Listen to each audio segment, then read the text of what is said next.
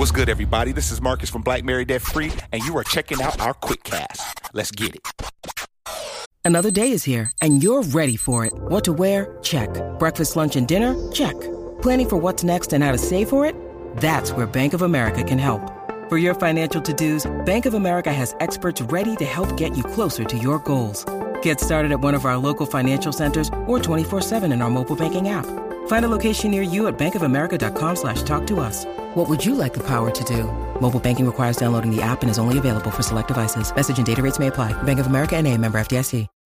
When you need mealtime inspiration, it's worth shopping Kroger, where you'll find over 30,000 mouth-watering choices that excite your inner foodie. And no matter what tasty choice you make, you'll enjoy our everyday low prices, plus extra ways to save, like digital coupons worth over $600 each week. You can also save up to $1 off per gallon at the pump with fuel points. More savings and more inspiring flavors make shopping Kroger worth it every time. Kroger, fresh for everyone. Fuel restrictions apply. What's going on, everybody? This is Marcus from Black Married Debt Free, and I would like to welcome you to another episode of the Quick Cast. We are excited to have you here. I'm excited to have you here. I'm flying this plane solo. For those of you that has been rocking with the Quick Cast, we really appreciate it. Do me a huge favor before I get started and shoot your boy a 5-star review. Let me know that you're enjoying these quick casts. Just shoot us a little message on Apple Podcasts or Spotify Podcasts and just say, hey, Mark, keep up the good work, man. We're really enjoying these. It means a lot because it helps us to become more visible to the greater audience. So yeah, thank you in advance. I had a quick cast all ready to go and recorded, and I was going to upload it, but then, we got some news in the U.S. economy today that, I just can't not talk about. So I'm recording this. I got my little portable situation at work. I'm recording this live, and I'm going to post it as soon as I'm done. We're going to be talking about everything that's gone down in the U.S. economy. We have entered into what many economists consider a recession, or the beginning stages of a recession. And that's not cool, right? But, if you studied the U.S. economy, or if you've listened to us for any length of time, you know that these things are cyclical, and these corrections are needed to, it's kind of like I like to go to the chiropractor, and sometimes I need to get readjusted, right? Those aren't fun. You've seen the videos of people getting their necks cracked, their backs cracked, and it's a moment of uncomfortability. But boy, let me tell you, when you leave that chair, man, I'm walking like I'm 10 feet tall, So sometimes it's necessary to have momentary times of uncomfortability for the greater good, right? So what's causing the recession? What's causing this to happen? Well, many things are affecting the stock market. So a bear market is when, or a recession is when the stock market has entered into a bear market for a certain amount of time, right? And we like flirted with it before, but we're like really there now. And the market is down. The stock market is down because many reasons. You have supply chain issues still brimming over from the recession. You have the unrest in Ukraine, inflation. You have many things. But one of the things I want to talk about today that just went down was the Fed increasing the interest rate by 75% or 0.75 basis points. So they did that again. That's not great because what they're trying to do, they're trying to quell spending in the housing market. And so that's fine, but the U.S. economy, think of it like a Rubik's Cube. So when you tweak one thing, you create friction in another area. And so when it's all the stock market is all based on confidence. And so when things start to occur, people start to lose confidence, people start to pull their money and panic sell, their shares, and it's just not a good time. So what can you do? Marcus, thank you for giving us the bad news, but what does that mean?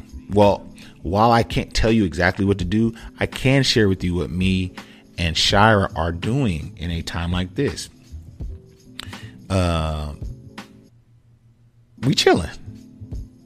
We're chilling. What does that mean, Marcus? Well, that means we're not checking our portfolios every few days. We're not checking, actively looking for new properties at the moment, because we know that the interest rates are just ridiculously too high. Okay. So we're chilling. We're going back to the basics.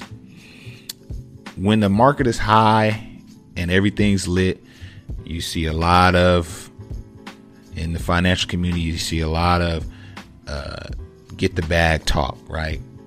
Do this, start this business, do this NFT, do all this creative stuff starts to sprout up when the market's hot. But when you're in moments like this is when you go back to the basics. And I'm so happy that me and Shira really has built this entire platform on those basics. Pay down debt, save emergency fund, save 3 to 6 months of your expenses, and invest the difference, or invest once you've done those things, right? That's pretty much what we're going to be doing at this time. When it comes to investing in the stock market, Marcus, I'm investing in the stock market, but it's really down right now. What do I have to say to that? Well, I'm glad you asked. So for us, we use our 401k, Roth IRA as our investment vehicles into the stock market. We're investing 35 to 40% of our income, and we're going to keep doing that. We see stock market investing as a long-term thing. And so although we've lost money in the shares that we presently own, by continuing to purchase those shares that are now worth less, they also cost less now. And so now we're buying more shares because we're investing the same amount of money. We're using the same strategy.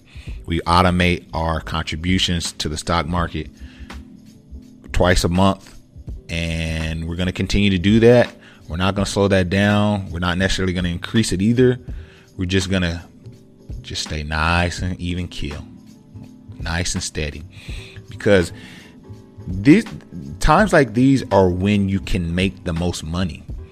When you're at the top of the curve and you're pumping money into the stock market, you're not going to see the amount of gains because you're already at that top of that curve. But when you're in the valley and the only place you can go is up, that's when you buy, because when you come out of the valley, all that you were able to stockpile is going to really grow you.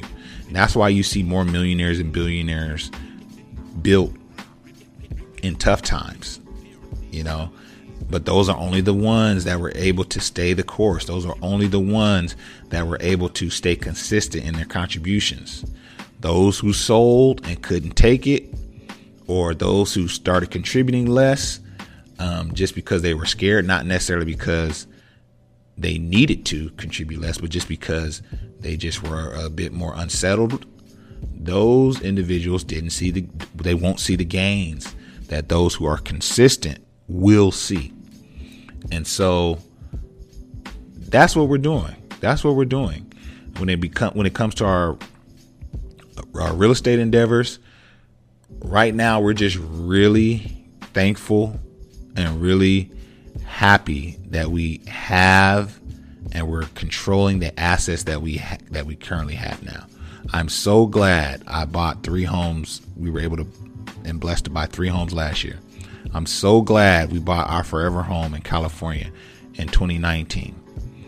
And now we've seen almost $250,000 in equity growth on that property. I'm so glad we did it when we did it.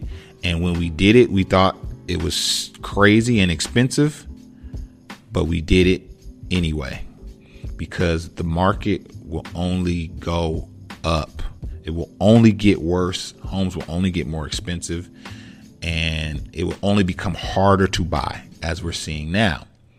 Right? So while this may slow down our growth when it comes to investing in real estate, we are still seeing rental income from the assets we own. And I'm just going to keep it 1,000 as I close. We're entering an era, or we're entering a time frame when it's going to be about the wealthy and the poor. The middle class, we've been saying on this podcast for months, probably years now. The middle class is disappearing. It's who owns assets and who doesn't. See, there's a time when you can, just on having a good job, you can be in the middle class. I mean, I earn high income earners. I'm 6-figure earners. You were considered in the middle class. You didn't necessarily have to have assets. You didn't necessarily have to own property or have these things. But we're going to be transitioning into an era in time where if you don't have those things, you're gonna struggle. You're gonna struggle, and the economy is kind of playing that out. We're starting to see that play out now. Because there's going to come a time when it's not going to be as easy to get those assets as it was in times past. So, this isn't like a doomsday message, but this is just hopefully serves as an encouragement to you, right? If you're investing, continue to do so, and really get back to basics. We're gonna really be hammering that in this season. It's like, get back to basics. I like to call it, I should come up with a catchy name, but I don't have one. But anyway, spend less than you save, or save more than you spend, and invest more than you save. If you do those 3 things, you're going to be all right. Let me say that one more time, because I kind of jumbled it. Save more than you spend, and invest more than you save. I'm going to leave y'all with that. I hope you enjoyed this quick cast. This has been Marcus for Black Married Debt Free, and we're going to holler at you guys on the next one. Peace.